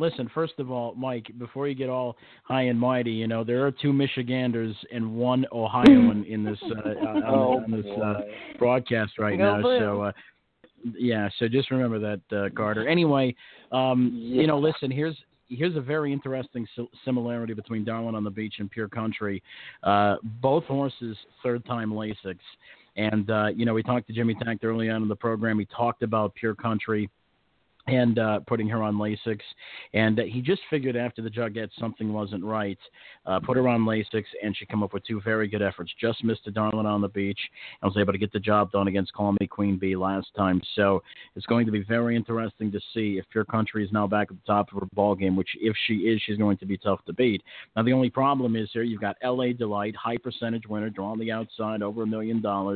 And you've got Call Me Queen Bee in here. Plus, I'm not so sure Kiss Me on the Beach is a total toss either. So, you know what? I'll tell you, it's a wide open race. Going to be another fun race, but I've got to go with Pure Country. No bias here, Carter. No bias. Now, Jessica, you heard it right from his mouth. Darling on the Beach, your country, 2 starts back. That's all I'm saying. Anyway, race number 4 is the 2-year-old filly Pacers, and it features Agent Q, who has been, kind of hit or miss. Won the Pennsylvania Sire Stakes Championship back on September 11th. We'll get to Mike Bozich with that in a second, but has been putting in some decent miles, finishing second to Brazuca, who draws the inside. And Mike, 15-1 on the morning line for a horse that has beaten, in my opinion, a better horse seems to be a little bit high. Of course, you have Idyllic Beach, who's on the outside, and Roaring to Go, but the action may depend on what the inside horses do here. Brazuca won at 5-1 against Agent Q, was able to win easily at 2-1. Now is 15-1 morning line. I think if you get to 15-1, I think you have to run, don't walk to the windows with Brazuca, no matter who you like here, because I think that's major value. Absolutely. But I'll tell you what, if you do look to the outside, Idyllic Beach certainly deserves the favoritism at 2-1, 7 of 10, never worse than second. She looked very, very good in her last start in winning. Was defeated by Roaring to Go, who's another nice horse, and she's right inside of Idyllic Beach, and she's working on a win streak of her own right. It would be a 3-race win streak if she wasn't DQ'd, but I do think that the outside 2 horses are obviously very, very tough, but I'll tell you what, I like Brazuca. I think this horse from the inside has got a major, major chance. I think the race sets up well for her. She's going to establish a good spot from the inside with her speed. So, hey, if we get a pocket trip with Brazuca and you get those odds, boy, life could be really, really good, Jessica. I like the 1 and 2. I don't see how the horse is 15-1, but I think that those 2 are going to set the way the race goes for the outside 2 favorites. I think this is kind of a wide open. Just depends on who gets to the front first. For me, I think. All right. Race number 5 is the 3-year-old filly Trotters in their Breeders' Crown elimination, and All the Time is coming back after colicking after the Hambletonian Oaks. This is going to be a good story. Mike had a chance to talk with trainer Jenny Takter earlier about some of his horses. Caprice Hill draws post number 5, and of course you have Nonstick on the outside. But I think, guys, that All the Time has put in some very impressive qualifiers. Yeah, we ran out of time when we were talking to Jimmy Takter because I wanted to bring up All the Time, but we simply ran out of time. So I assured him that, listen, when you come down, we got the Breeders' Crown eliminations, Breeders' Crown. We're going to have a 6-hour broadcast coming up next weekend, plus a show Thursday. So we'll have plenty of time to get to All the Time, who I think is just a tremendous story, obviously, in her own right. She's come back very well from that, back-to-back qualifiers, and here she is again. And I think she's obviously by her qualifier, she's very, very ready. Doesn't make her an automatic winner, though. I mean, you've got Nonstick, who's a nice horse from the outside, a high percentage winner. You've got Caprice Hill, who's been very, very good coming from Canada. So there certainly is some competition, but I do think All the Time is the one to beat. What do you think, Jess? I like the 5, Caprice Hill. She just came up a little short at the OSS. I watched her race. I like All the Time, too. Those qualifiers are impressive. Qualifiers sometimes pan out differently than a race can, so I kind of just depends on how the race is set up, I guess. But I do like the 5 and the 2. Okay, race number 6 is the 3-year-old Colton Gelding Pacers in their Breeders' Crown elimination. Of course, you've got Boston Red Rocks here. Check 6, Lion Snyder. When we get to betting line later, I'm going to let Jessica have like a half hour to talk about this horse because she absolutely loves the horse. But, of course, you got Dr. J. Hanover. Racing Hill gets a good draw to the inside, Mike, after scratching out of the jug final after finishing 3rd off a 28-4 final quarter, 151 final time. This is a pretty wide-open field. And, of course, Boston Red Rocks is making a return after winning easily at Freehold, not Harris, Philadelphia. What you have to ask yourself here is Boston Red Rocks back? And obviously this horse, after such a great 2-year-old campaign, winning the Breeders' Crown, 2-year-old Colton Gelding Pacers, I don't want to say he was a very big disappointment at 3 years old. I mean, how many, of us would like to have disappointments to make close to $300,000 in a year? I certainly like to have one. But Boston Red Rocks, I think the expectations were a little bit higher than he was. But here's the thing. This horse, over the last couple of starts, is starting to look like the Boston Red Rocks that won that Breeders' Crown last time.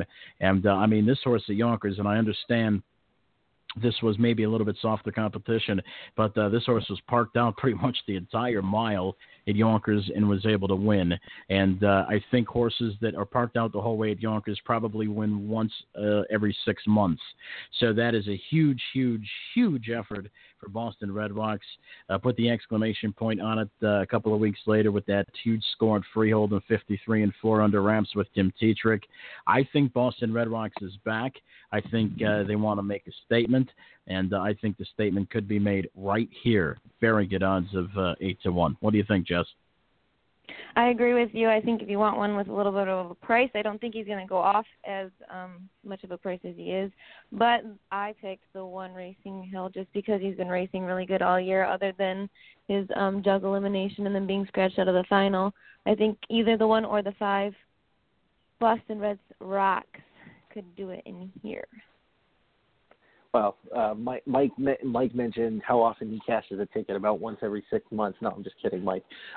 Race number 7 is the 3-year-old Colton Gelding Trotters. It features Blenheim. I know I'm going to pay for that here in just a minute. Marion Marauder gets post number 2. Southwind Frank, obviously to the outside. Marion Marauder, the newest Triple Crown winner, and darn near dead heated with Southwind Frank, if I could speak. Mike, our friend George Dennis is back with Iron Up Mine, Bucky in this field. Of course, you have Double L Lindy and Lagerfeld to the outside. Jessica, what do you think of this race? I'm really stuck between a Marion Marauder and Southwind Frank. I don't know. How could you not love either one of them? I really can't pick apart them, other than it just depends on who makes it to the front first. It's going to be very interesting to see how this race sets up, guys. I think Sutton's got a reasonable chance from post-8. I mean, look at that triple this time. He could completely put a line through that effort, and this horse has got a couple of straight wins before that. And this horse did add 6 back in the mid part of September. And if you take out that race where he had a horrible trip at Lexington, I think this horse makes a major player. Plus, if you remember in the Hambletonian, this horse was absolutely flying late, made a pretty good account of himself there. Now, is he on the level of a Southwind Frank? I'm not really quite sure. Or Marion Marauder? Probably not. However, it is an elimination race, so it's going to be interesting to see. I work from on or off the trot. So give them a long look if you're looking for a price play. Maybe you want to put Marion Marauder and Southwind Frank on top with Sutton second and Sutton on top of those two. So there's some money to be made here, I think, guys. Race number, if I get my program together, race number 8 is the 2-year-old Philly Pacers in their Breeders' Crown elimination. And Miss Q draws the inside. This is kind of an interesting horse that's coming out of the New Jersey Standardbred Development Fund. Had won 3 straight before finishing second to Every Way Out. Of course, you have Rocket here who finished second to Some Omen Somewhere, who draws post number 7, and Some Omen Somewhere for the Nick Zurich stable and Irv Miller.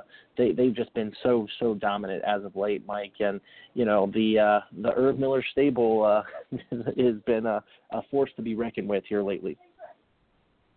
Yeah, I mean, she's been very, very good, and the Irv Miller stable's been very, very good. But I want to talk about a horse I think that has a little bit of a chance, and this is a horse by the name of V-String. Now, you talk about how quickly 2-year-olds can improve, and if you just look through the lines, and you could tell she's got a little bit of speed in certain spots, because if you look at that line 4 starts back, she had the lead at the top of the stretch, hung a little bit, even though she closed in 27-1. A couple of starts before that was parked a mile. Time before that, tried to use her late move right at the very end, just come up short of 27-1. Finally hits pay dirt after Meadows in last start in the Keystone Classic. First time Lasix here for V-String, I think can make a lot of difference. Noel Daly has a pretty good crop of young horses that are knocking at the door. I think if we get 12-1 or better on 3 V-String, this could be a very nice long shot to watch. Jessica, what do you think? I like the 4. I like the 4 Rocket out of the Ron Burke barn. I like that she draws inside of the 7, Someone Somewhere, the favorite for the Irv Miller barn. I do get what you're saying about V-String, though. She's definitely making a little bit of improvement. First time Lasix, I think you said, should definitely help. I mean, between those 3 fillies, it'll probably be dominant. I'd like to see if the 7's going to leave or duck out of there, maybe let Rocket take the front, but we'll just have to see how the pace sets. Race number 9 is the 2-year-old Colton Gelding Breeders' Crown elimination. It's a field of trotters. It's a field of 10. And a another pretty competitive field. Mike, normally, and Jessica, you got to understand, normally when we do Around the Horn, we've got a couple of 1 to 9 shots we can kind of just skip over and go. But all of these are pretty competitive races. And this race is absolutely no different. 3-1 is the morning line favorite here for Bill's Man with driver Corey Callahan. John Boutenshane does the conditioning. Bill's Man really looked sharp in the International Stallion after finishing second in the Bluegrass to Long Torn. Another horse that's really interesting in this field is Jake. But, Mike, a horse that I like is Snowstorm Hanover from post number 7. Snowstorm Hanover currently, 5-1 on the morning line, could potentially provide a little bit of value. Yeah, I think that's a pretty good point. If you're looking for value here, too, keep a horse in mind by the name of Sortie, the number 3. And once again, we're going back to the Noel Daly barn. This is a horse that won very nicely back on the 16th of September, I thought, was parked a mile, still was able to get the job done. That was in an overnight affair, broke in the Bluegrass the very next start. Time after that was post 7, was even against Wallner, who obviously is very, very sharp right now and very, very established. So I do think 3 Sortie does have to take a step up a little bit, but I think if he could show just a little bit of improvement, once again, I think some value can be there. And by the way, Noel Daly and Andrew McCarthy can be a very, very tough combination, especially at odds. Jessica? If you're going for a little bit of a price, I'm going to have to go with the 8 out of the Chris Beaver barn. It looks like it's been improving. It was second in the Bluegrass. But for a favorite, I like the 5, Jake. Excuse me. Come home in 27-4 in a qualifier at Mohawk, but I still think I don't know. This is pretty wide open. I really didn't know what to say on any of them, to be totally honest. So I kind of just looked at the lines Mike, here. But we've got another show better. We got another show better. She's going for a price. I like it. I love it. I really, honestly, when I do bet, I only bet to show. This is why we're friends. This is why we're friends, Mike. You see, there's freaking. I got another show better in the crowd. How about that? 3-year-old filly trotters are up next in their Breeders' Crown elimination, and in Moticon Hanover is coming off 2 winning efforts in the Ontario Sire Stakes. One at Flamborough and, of course, one at Mohawk against a very game Caprice Hill. Mike, Flowers and Songs has looked very sharp as well, and Broadway Donna gets post 10. Do you think that the Kentucky Futurity winner is going to have a little bit of a problem from post 10? Well, it'll be interesting to see. I mean, this horse doesn't necessarily have the greatest speed right off the gate. And for crying out loud, I hope Window Shopper, who is probably the most touted horse on Hambletonian Day, was 40-1 morning line, ended up going off 5-1 and didn't do a darn thing.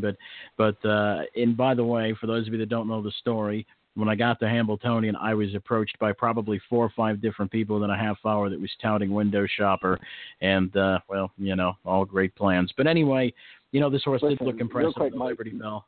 Yes, sir. Real quick before you go on, I have to say, I hope Dave Little got a laugh.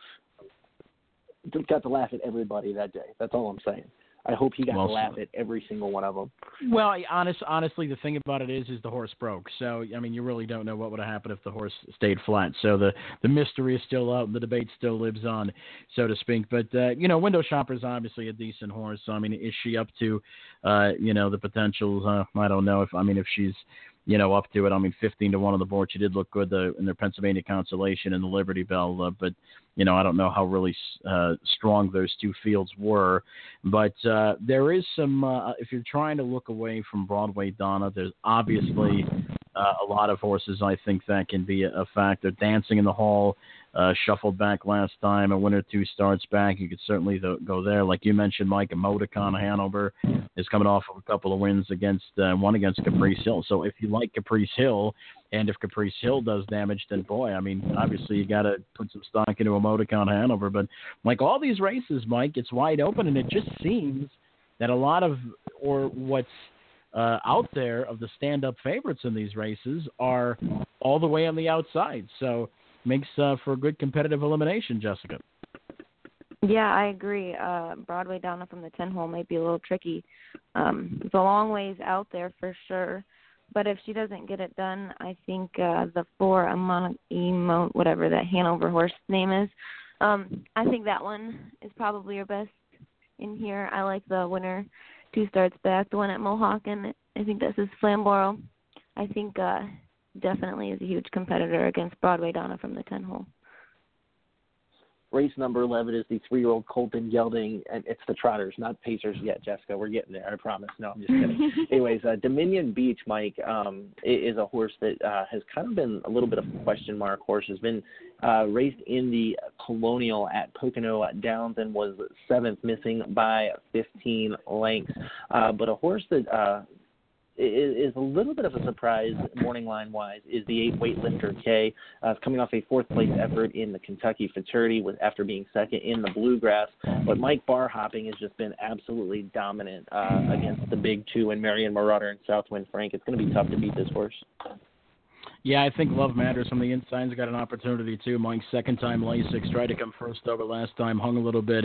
No Marion Marauder, no Southwind Frank in here, so I think too Love Matters has a big shot to take it all. But bar hopping's been a really, really good as of late, like you say, a winner of 3 of his last 4. Jessica, what do you think? I like bar hopping also. I also like the 8 weightlifter K. Don't like that he draws outside, but I also like, which one was it? Winter Harbor. Or no, not Winter Harbor. Dominion Beach from the inside at 12-1. It doesn't show as fast, but he does show a few wins. So I don't know. Maybe he could pick up the pieces if something happens at 12-1. All right, here's Jessica's race. It's the 12th race. It's the 3-year-old Colton Gelding Pacers. And, guys, I think we found our 1-9 race where we can kind of just skip over it. Betting line draws the inside trader Casey Coleman for driver David Miller. Obviously, Western Fame raced very well on Jug Day, was 2nd, just missing by a neck to Stolen Glimpse in the Tattersalls after winning by a neck in the Bluegrass. Guys, what do you guys think here? Betting line is the prohibitive favorite. Do you guys think betting line is going to be the horse to beat? Jessica, go ahead. Well, duh. I mean, come on. He went out of the 10-hole at Mohawk last week and did it easy. I was standing not by the finish line, like a little way before it, and I thought he was going to get beat. I was so upset, and that horse just kicked in like that and drew away. He is an amazing animal. Yeah, I think I agree. I think you agree. Listen to this. Jeez Louise. All right, race number 13. We got 2 races left to go, and it's the 13th race. It's the 3-year-old filly elimination for the Breeders' Crown. It's a field of Pacers. Wishy Washy Girl was 7th after breaking in the Simpson. And Mike, I got to watch this race with you at Harris, Philadelphia. Obviously, the break cost Wishy Washy Girl a good performance there after winning the New York Sire Stakes final in 153-3. Of course, Pen Pal just draws to the outside. Of course, you got Blue Moon Stride and Rock Me Baby here. Another competitive field, and we can't forget Newborn Sassy, Mike. Newborn Sassy looked fantastic in the Simpson at Harris, Philadelphia. Yeah, certainly. Once again, we get a kind of a wide open race in here. I think, Newborn Sassy was able to dunk last time, was able to well-timer move, and she held off a quick closing time on my hands, by the way.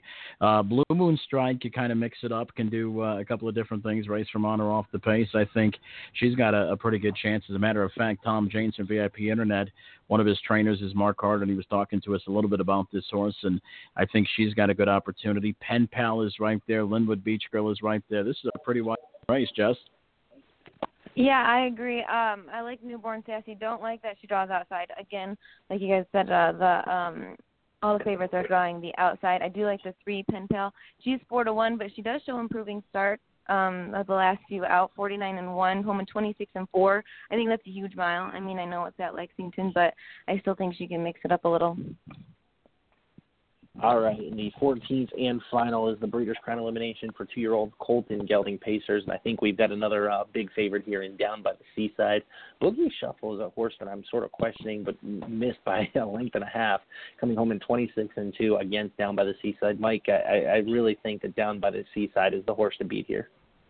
Well, I think everybody kind of wondered back at Pennsylvania Sire Stakes action in the early part of September if Down by the Seaside was a little bit of a fluke. 50-1, almost pulled off the upset against Huntsville. And you know what? He went on to win his next 3, all in pretty nice fashion, all despite being parked a quarter. So I think Down by the Seaside has established himself as a threat in this division. And right now he's 2-1 morning line. I think that's a good call, rightfully so. Boogie Shuffle's been right there, closing home last time against Down by the the seaside. But honestly, I think down by the seaside's an established horse, and I think in Huntsville are headed for a collision course come next Saturday. What do you think, Jess? I definitely agree. Throwing that 149 mile out there last time out in Lexington. I think if you want someone or a horse to mix it up a little bit, Bloodline for Jimmy Takter. Show's coming home in 27-1 last start in Lexington. Also, I think down by the seaside is definitely the best in here, and it will be interesting to see him in Huntsville go at it again. Well, we have gone around the horn, Mike. We had 18 races to go through, and, of course, we didn't get to see, of course, the Wiglet, Jiglets, and things of that sort in this as well. Now, we want to remind our listeners that we will not be having a show next Thursday. Our show next Thursday is canceled. Obviously, we are going to be at the Breeders' Crown Live Friday and Saturday. Mike, we're going to go on at 8 o'clock on Friday night, and we're going to have 3 hours of coverage of the Breeders' Crown. Jessica Otten is going to be doing a lot of our Winter Circle reaction and some of our paddock work on Friday night, and of course on Saturday night she's going to help us out in the Winter Circle. So we're very excited to have you on, Jessica, and it's going to be a fun week of live racing, Mike. Yeah, it certainly is. You're going to hear myself, Jessica. You're going to be there. Garnet, Gabe Prewitt's going to join the broadcast as well. So it's going to obviously be a lot of fun. And Jessica, I know you're looking forward to it. I've seen some Facebook posts and tweets, and exciting time for you. And hey, listen, just remember, we have them outnumbered. It's time that we get the Michigan people some respect and get Michigan people involved here, Jess. Hey, man, I agree. And, yeah, I'm beyond excited. I'm pretty sure that's the only thing I've been talking about for the past 2 weeks. I don't know if I'm going to be able to sleep up until next Thursday. All right, well, it's going to be a lot of fun. That's for sure. Certainly, Jess. Listen, we're gonna let you go, and we're gonna wrap up. But we will definitely see you coming up next weekend, Jessica. Sounds good. See you guys then. Thanks for having me. Thanks, Jess. All right, that was Jessica. She went around the horn with us, Mike. And hey, whenever we can get some more breeds involved, that's a big thing. I know she's been involved in racing for ever since she was little, and with, of course, her dad, Peter Otten, who's got who's been around in Michigan and Canada for a long, long time. And I'll tell you what, it's a thrill for her to get out here and look at some fantastic horses out on the East Coast. So it's going to be a great, great time. We're really looking forward to the Breeders' Crown coming up next weekend. And by the way, Mike, not to change the subject, because we're going to keep everybody up to date on our website and on Facebook and Twitter, but we have, and I know we haven't really said anything about it on our broadcast because we've been so busy and jam-packed here this Thursday, but we do have our link out for the Post-Time Awards, our nominations. And, Mike, our inbox is just absolutely flooded. Yes, very much so. We've been getting a lot of nominations. We want our listeners to listen. We want everybody to know real quick the Iron Horse of the Year. We certainly appreciate all the Wiglet Jiglet votes, but we're trying to keep it to 13 and 14-year-old horses with 175 starts. But yeah, Mike Bozich, it's unreal the amount of nominations that we have gotten so far, and it's an exciting time of the year. We're excited to put on these awards again. And we're also going to have our 1-year anniversary show. We're going to have more details on that after the Breeders' Crown.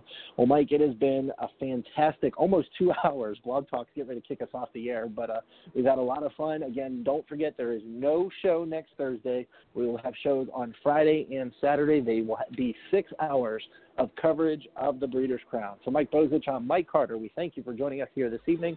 We'll see you back on Friday